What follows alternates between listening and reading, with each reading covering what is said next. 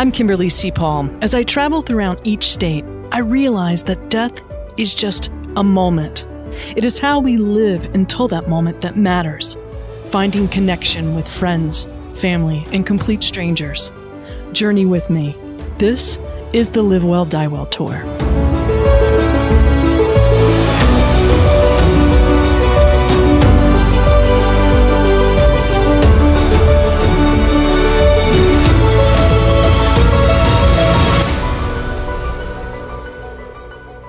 Adam, thank you so much for joining us today.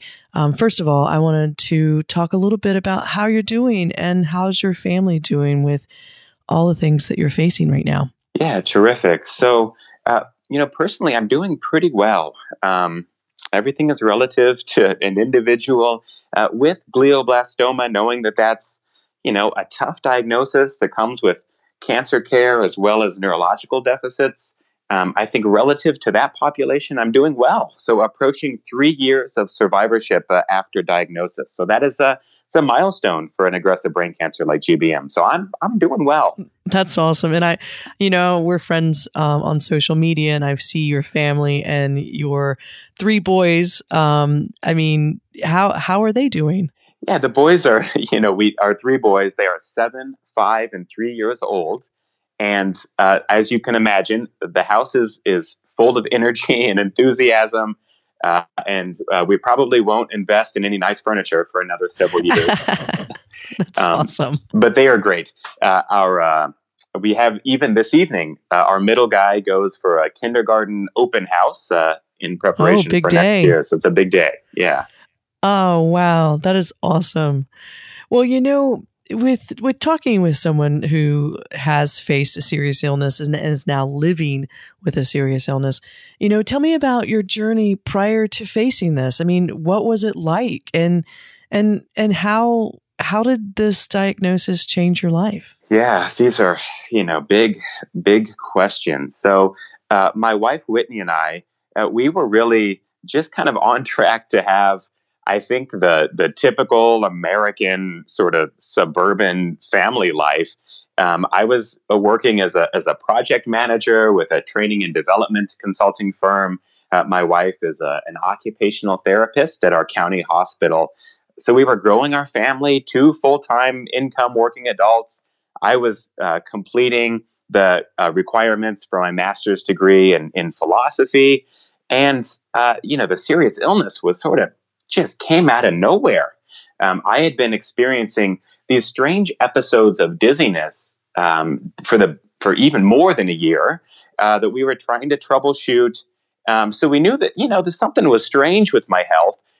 But beyond some kind of intermittent weakness and these dizziness episodes, really a brain tumor was the furthest thing from our minds. Oh, wow! Wow, and that's the only no other symptoms whatsoever that you could pinpoint.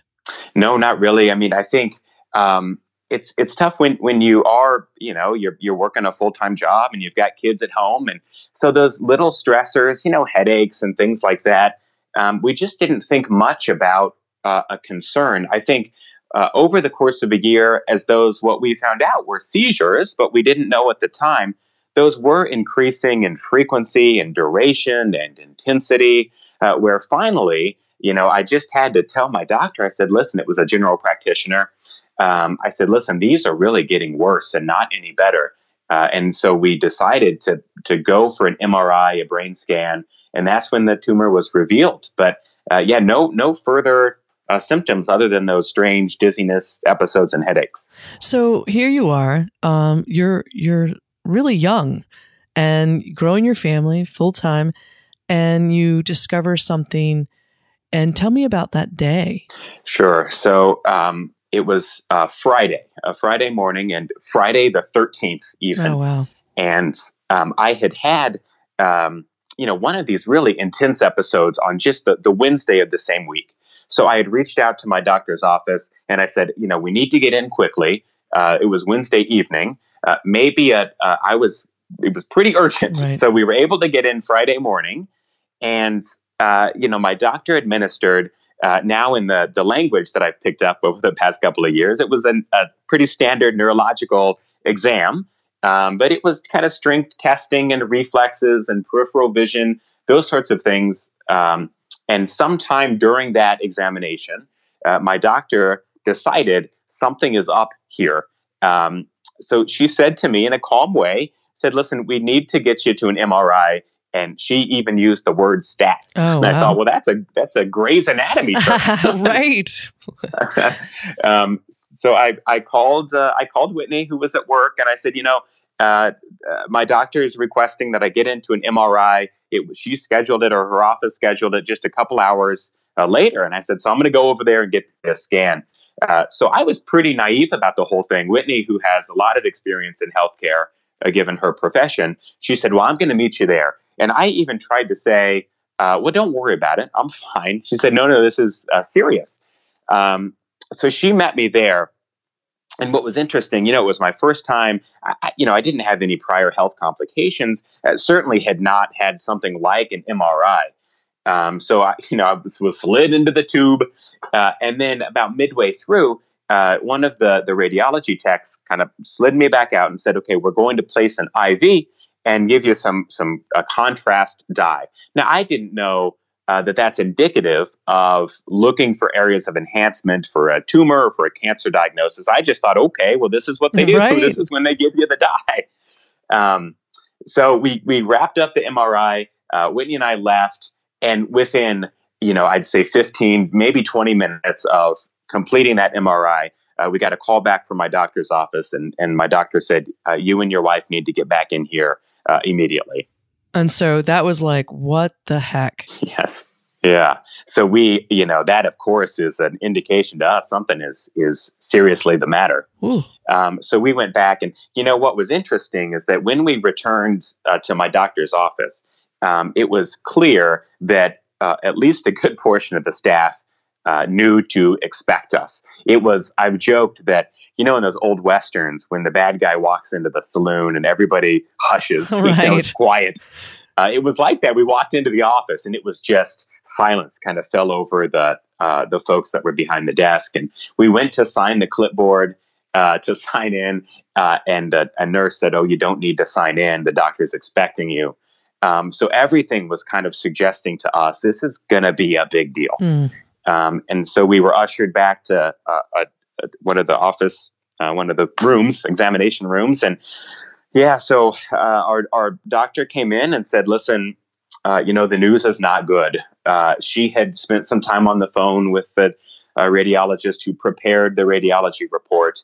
And she, together, my spouse and I, we just read through that radiology report.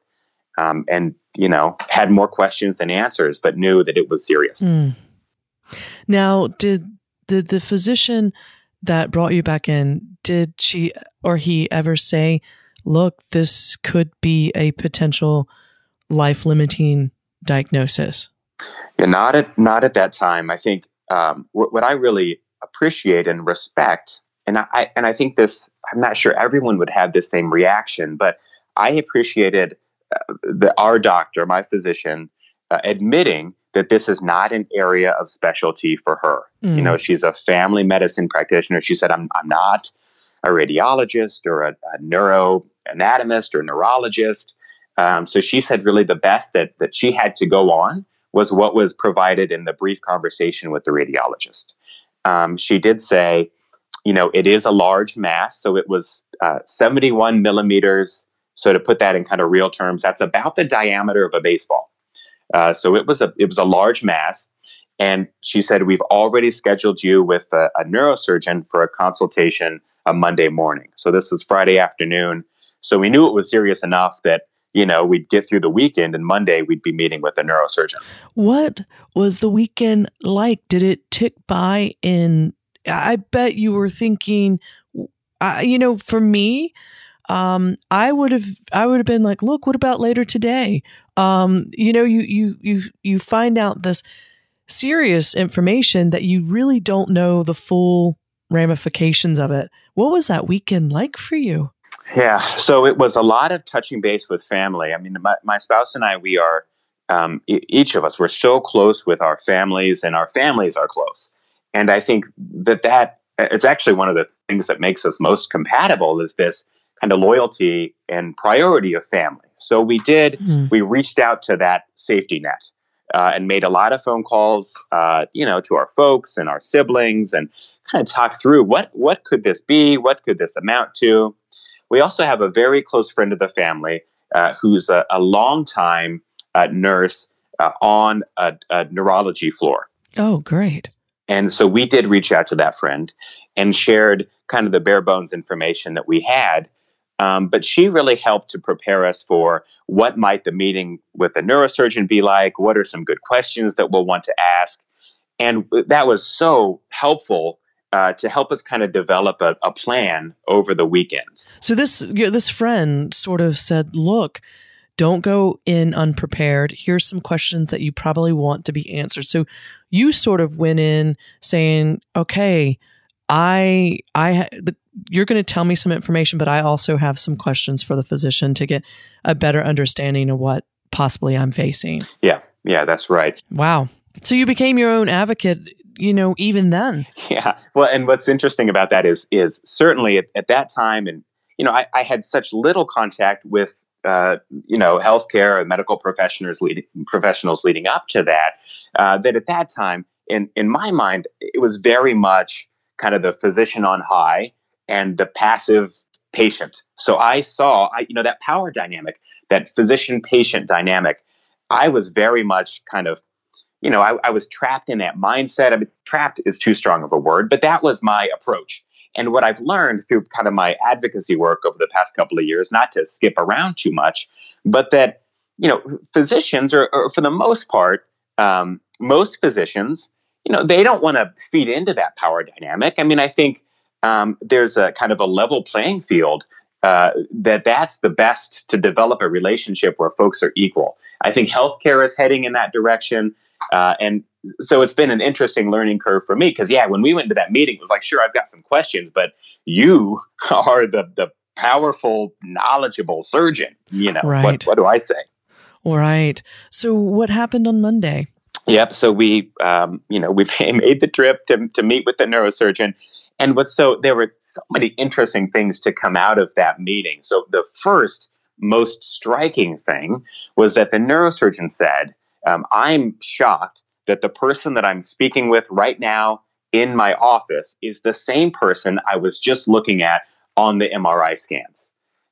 So the size and location of the tumor did not match the high cognitive functioning that I had at that time. So that was, I think that was How do you even digest that? Like, what do you say to that? Yeah. I mean, you're kind of relieved, I guess, first of all, that's like, wow. Yeah. But I think, the way that conversation developed is my surgeon presented some options. We could do a biopsy, even said we could, do a watch and wait. Those were not his recommendations. Those were options he presented to us. But his overall opinion was that thing in your head is so big, it doesn't matter what it is. We've got to get it out. Right. Oh. So there was that urgency, I think, throughout that conversation. Wow. So when did you actually know that this was going to be a cancer diagnosis? When did that evolve into, oh my goodness, it's not only a tumor, but it is a cancerous tumor? Yeah, I think to the credit of our surgeon, and I do use that our and we language, but to the credit of the surgeon, he said even from his interpretation of the scans, he said this does look like an aggressive tumor. So he didn't use the language cancer in that initial meeting, but he did say it looks very aggressive. So Whitney and I left that meeting thinking, okay, well, this is not the best language that he could have used to help us to rest easy.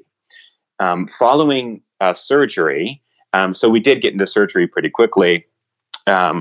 And following surgery, when the surgeon came out to speak with Whitney, who's in the waiting room, he said, we've been able to remove a good portion of the tumor. And he said at that time, I have to tell you, we don't have the pathology, but this does look like a malignant and aggressive brain tumor based on what he saw during the procedure.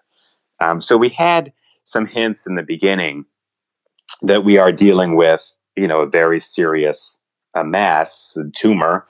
But it wasn't until, it was, so I'm putting together the pieces here. It was May 26th of 2016, but it was May 26th that I had the surgery. We had to wait until June 10th to get the official pathology report. So that was a long, nearly 2 weeks before we actually got the diagnosis. Now, so what are you thinking during those? I mean, I could not even imagine what you're going through in your own mind, because we as humans, let's all admit that we go to the worst case scenario. And I mean, what were you thinking, and how were you feeling during that 2 week stay of, ooh, I think it is, but I don't know. Maybe there's a miracle.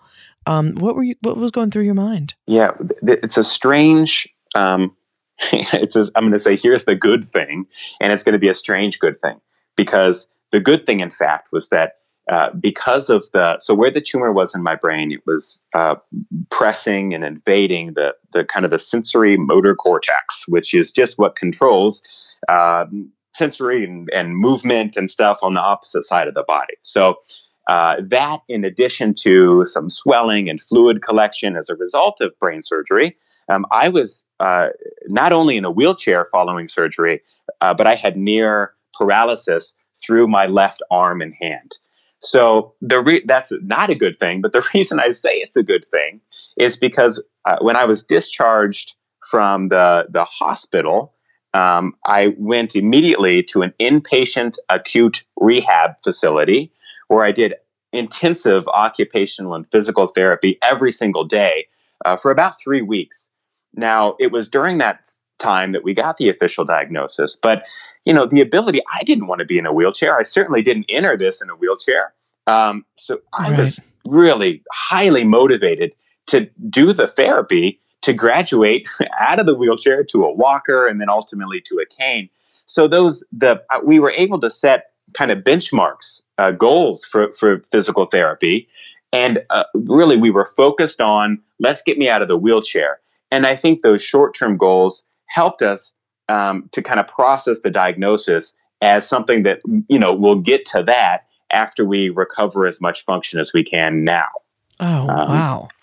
Yeah. So when you did get the official diagnosis, what was the plan moving forward?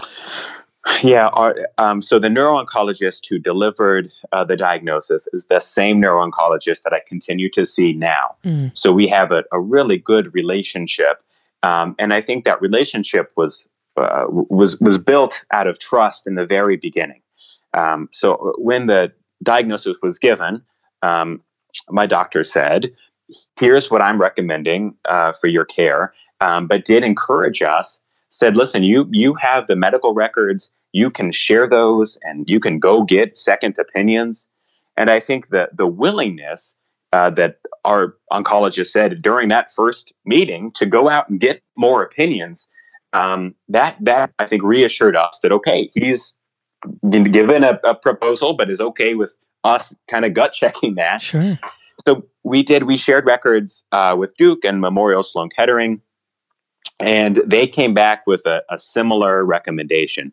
I was not eligible for any open trials at that time at either of those institutions, and they were recommending what is the standard of care for high-grade malignant brain tumors, which includes a daily radiation and chemotherapy for 6 weeks, and then you move to a kind of a monthly, what they call a maintenance chemotherapy cycle.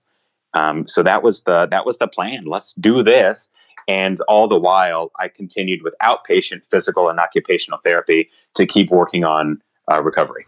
So you went from a guy having some dizzy spells to brain surgery to physical therapy to now it was a brain tumor and now daily radiation and chemotherapy in a matter of what? like 4 weeks? Yeah. Yeah. That's about right. I mean, you say your family, you're close, your wife's family, they're close together. I'm sure you guys are unbelievably close. I mean, what was it like? Did your family just immediately come and surround you guys? Yeah. Well, so I think an important bit of context, so my dad is, he's a senior pastor of a church. My dad's been a minister his whole life. So when I was born, my dad was in seminary, actually wrapping up college and then in seminary. So all that I've known is my dad being this faith leader. Now, what's interesting about that is I mean, there's this other. My dad's been really cool because he's wanted me to go on a journey of. It was never like, I think a lot of people that are pastors' kids or grew up in faith environments, it was kind of pressed on them that this is what you're going to do. And my dad is so cool that he's always said, listen, you got to find your own path. So he was always encouraging me to question beliefs and to kind of find my own way. But at any rate, I think the reason this context is important is because what I saw my dad doing every single day is he would grab a Bible and head out.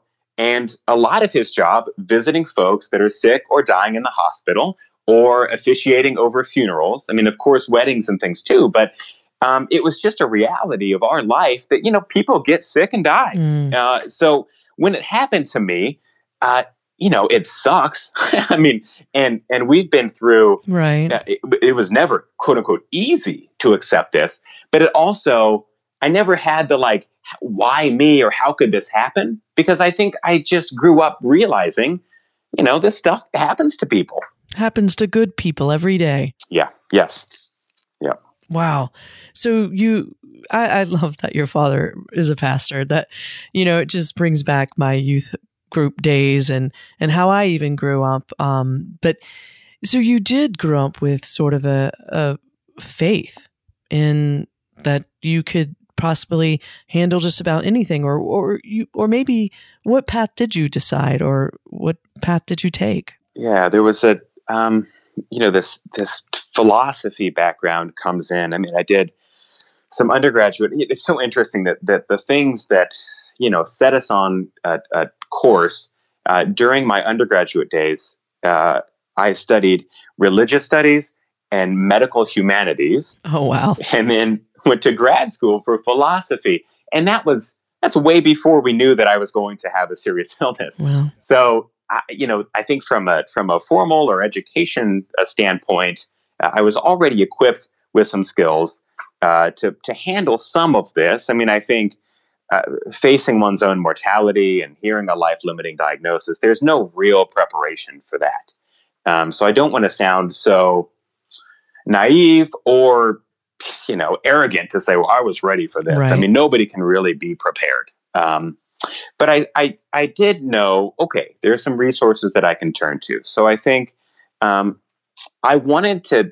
kind of recover what makes me me. What is what are those important things? And I think, reading philosophy texts, that's something that makes me feel like this is who I am. So I asked Whitney to bring me some of those books, some of my favorite books, and a journal to the hospital room, even during recovery and then during inpatient rehab.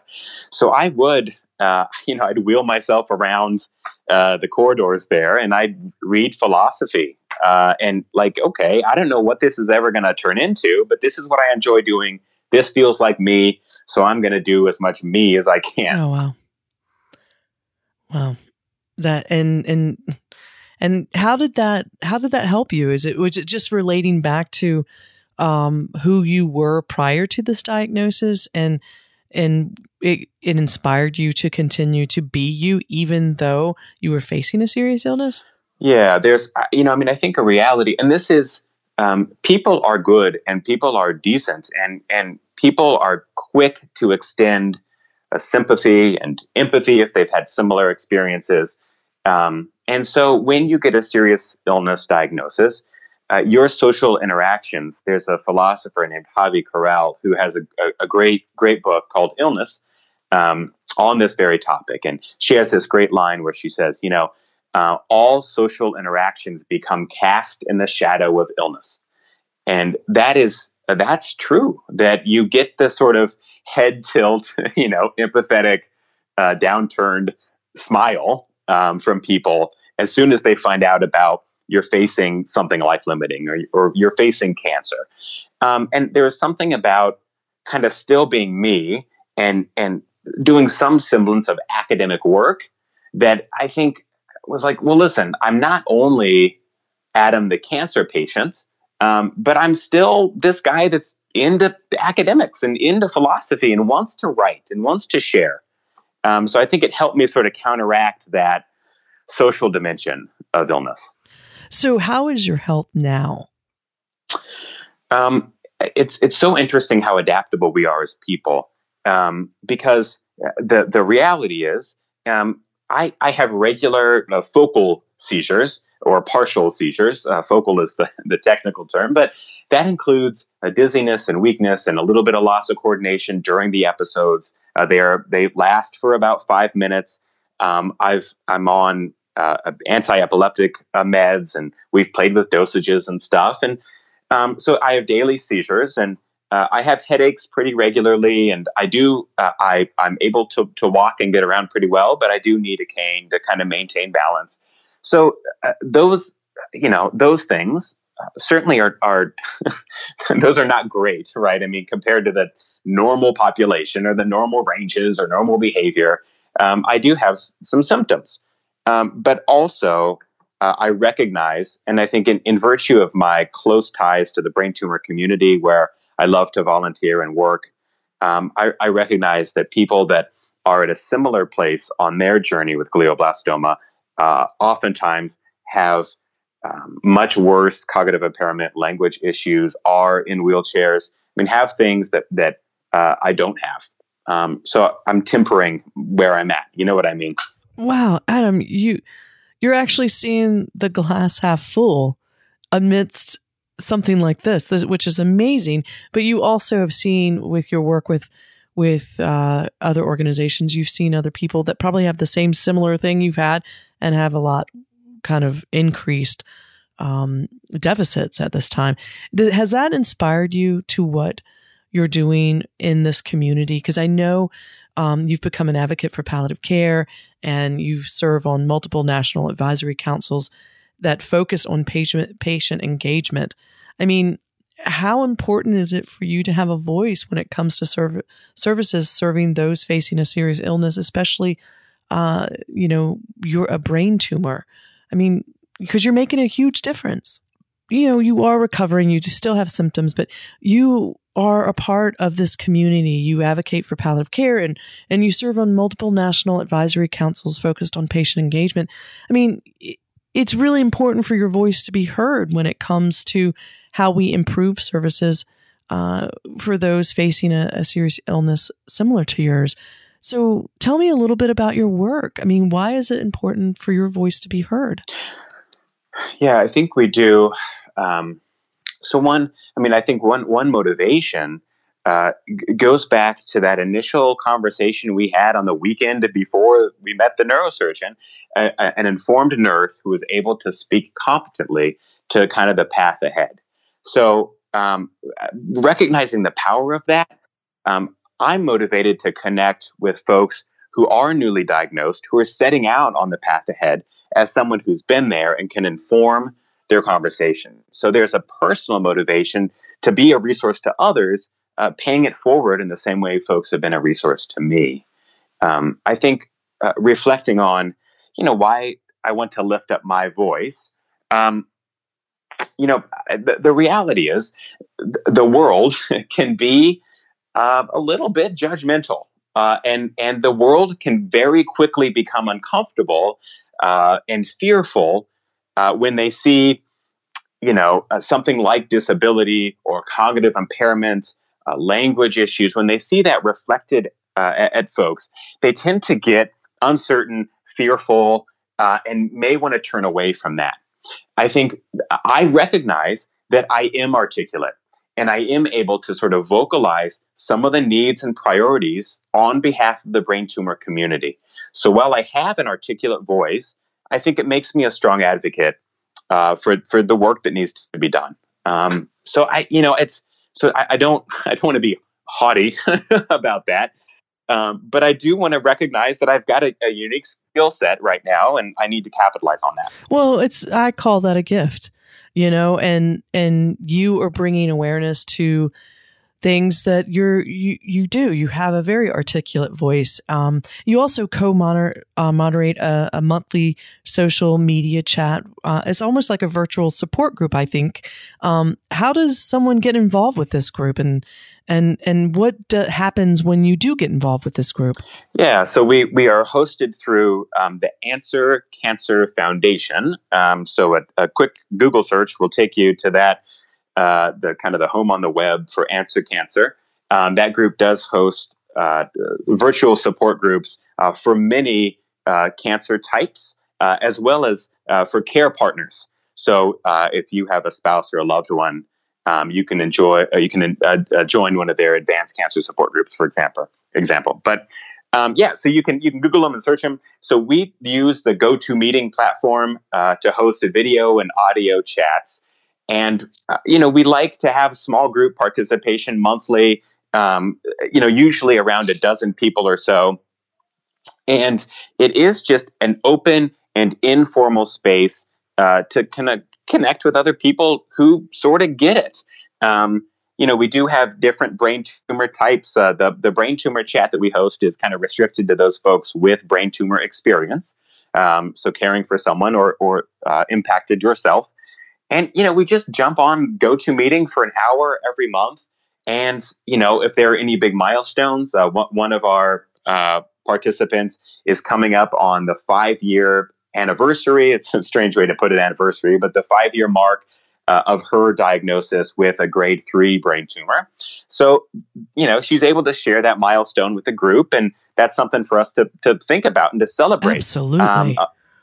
So it's an informal kind of come as you are chat.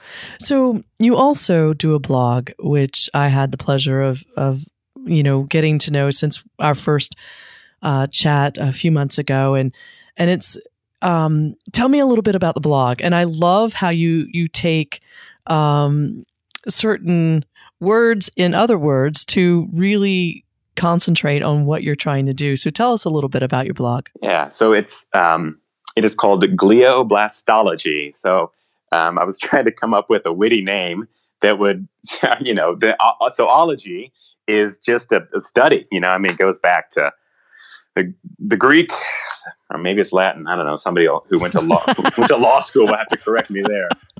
At any rate. So I was like, well, what's a concentrated study of this experience that I'm going through? And so when I started that, when I launched that thing, I had been kind of out of sight, out of mind for a while. And I wanted to get back into social engagement with people. I had been in the hospital and then that inpatient acute rehab place. And because I was still using a wheelchair for some time after the inpatient rehab, I just wasn't getting out too much. And so it started as, I'm going to sort of make contact with the world again. So I started blogging about, I had the first couple of early posts about here's what glioblastoma is from my perspective. And what I learned is that people were not so interested in that kind of technical writing, but they were more interested in hearing stories. So I think there was an early shift that was about, here is the experience of someone. I was 34, I'm 36 now, but I was 34 when I was diagnosed. Our youngest was 8 months old at the time. We had to sell our house and move in with my parents because care is expensive. So anyway, it was like, man, what does that look like? And I just wanted to share with the world. And I think that's continued to, motivate my writing all the time. So recent posts, I've talked some about Social Security disability, to give kind of a policy angle to a little bit of my experiences. But it's been a terrific way. I think that, I heard recently that someone reached out to me and said their neuro-oncologist recommended my blog to them, which is incredible. I mean, that's humbling, but also so rewarding. That my blog is having this reach where folks who are just starting out with a diagnosis that is scary and frightening can turn to my blog and hopefully, have a little bit of optimism as a result of what I'm sharing with the world. Absolutely. Absolutely. I totally agree with you. And I think sometimes the biggest fear is the unknown. And I think that you're putting a light on, hey, this might not be what you might be going through, but it might be similar. And this is my story. And I think you're right. I think the stories are how people relate to each other. Let me ask you this, as someone who is living with a serious illness and has gone through everything that you've gone through, are there any tips for people like me who has someone they love or a friend that has been diagnosed with a serious illness, tips on how we can be supportive? Because I know that in reality, when someone has this diagnosis, good friends tend to withdraw because they don't know what to say. And I was just wondering if you had any advice to us to not withdraw, but lean into the discomfort of connecting with someone with a serious illness, to not look away. Do you have any tips for us? Yeah, that's such a good and important question. And folks do turn away. I think that's a reality that sometimes we're not equipped for in the beginning of this, is that you might lose a couple of friends. And I think for the folks, the quote unquote patients, we need to try not to be bitter. We need to try to understand this is tough for all parties. I think what friends and loved ones can do, one is to just act. To not say the question of like, oh, what do you need? If you have advanced cancer, there's a lot that we need. So that's a tough question. So here's a great example. We have a friend who runs a lawn care business and who reached out to us and said, hey, why don't you let me take care of your lawn this season? That's hugely helpful. If you are at the grocery store and you just text and you're like, hey, I'm at the grocery store right now, let me pick you up a few things. So that you're being proactive. And if you sort of offer, that puts the patient or the person impacted, that puts us in a position to turn it down. Whereas if you say, what do you need? Then we've got to take the responsibility of sort of asking for it. So I think it's figuring out ways to make it as easy as possible to provide support. So that's one suggestion. That's a great point. Good. And I think the other thing is that it's okay to talk about what's going on. Now, I've also, I've met people that have not wanted to learn all the details of their diagnosis, and that's okay. We need to respect the space and the privacy that folks have. But I think for the most part, we do need an outlet to express the way that we feel. And our friends and our loved ones, the same thing, that they also need an outlet to say, gosh, this was my best friend. We were just, going out for beers a couple of weeks ago, and now he's in a hospital room and just came out of brain surgery. I want to talk about that, and my friends want to talk about that. So don't shy away from those conversations. It's okay. We need to get it out.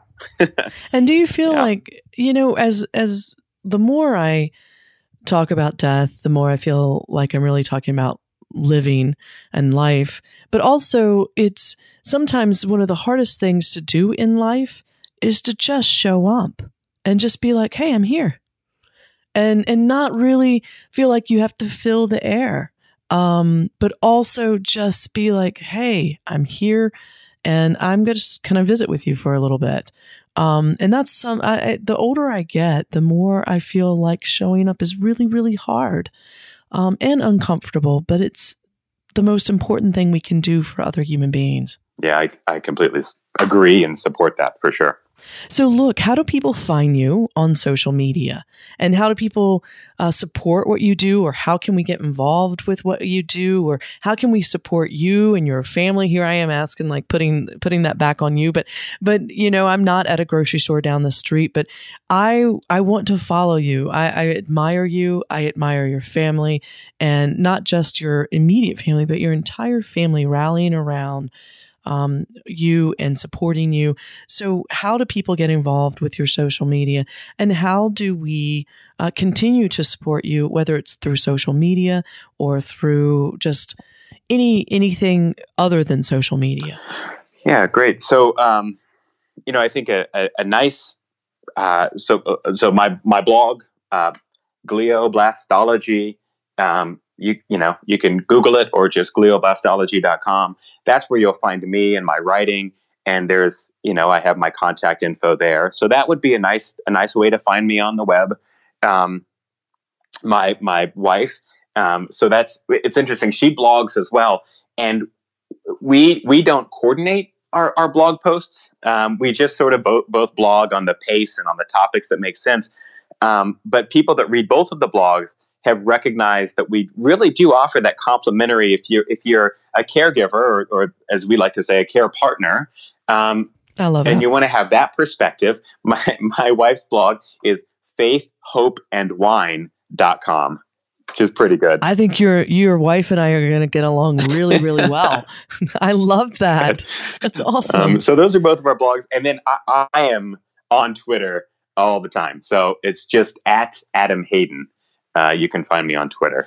Well, Adam, I just really appreciate your time, and my thoughts are with you. I want to be one of your biggest cheerleaders to get through this and see you thrive for a very, very long time.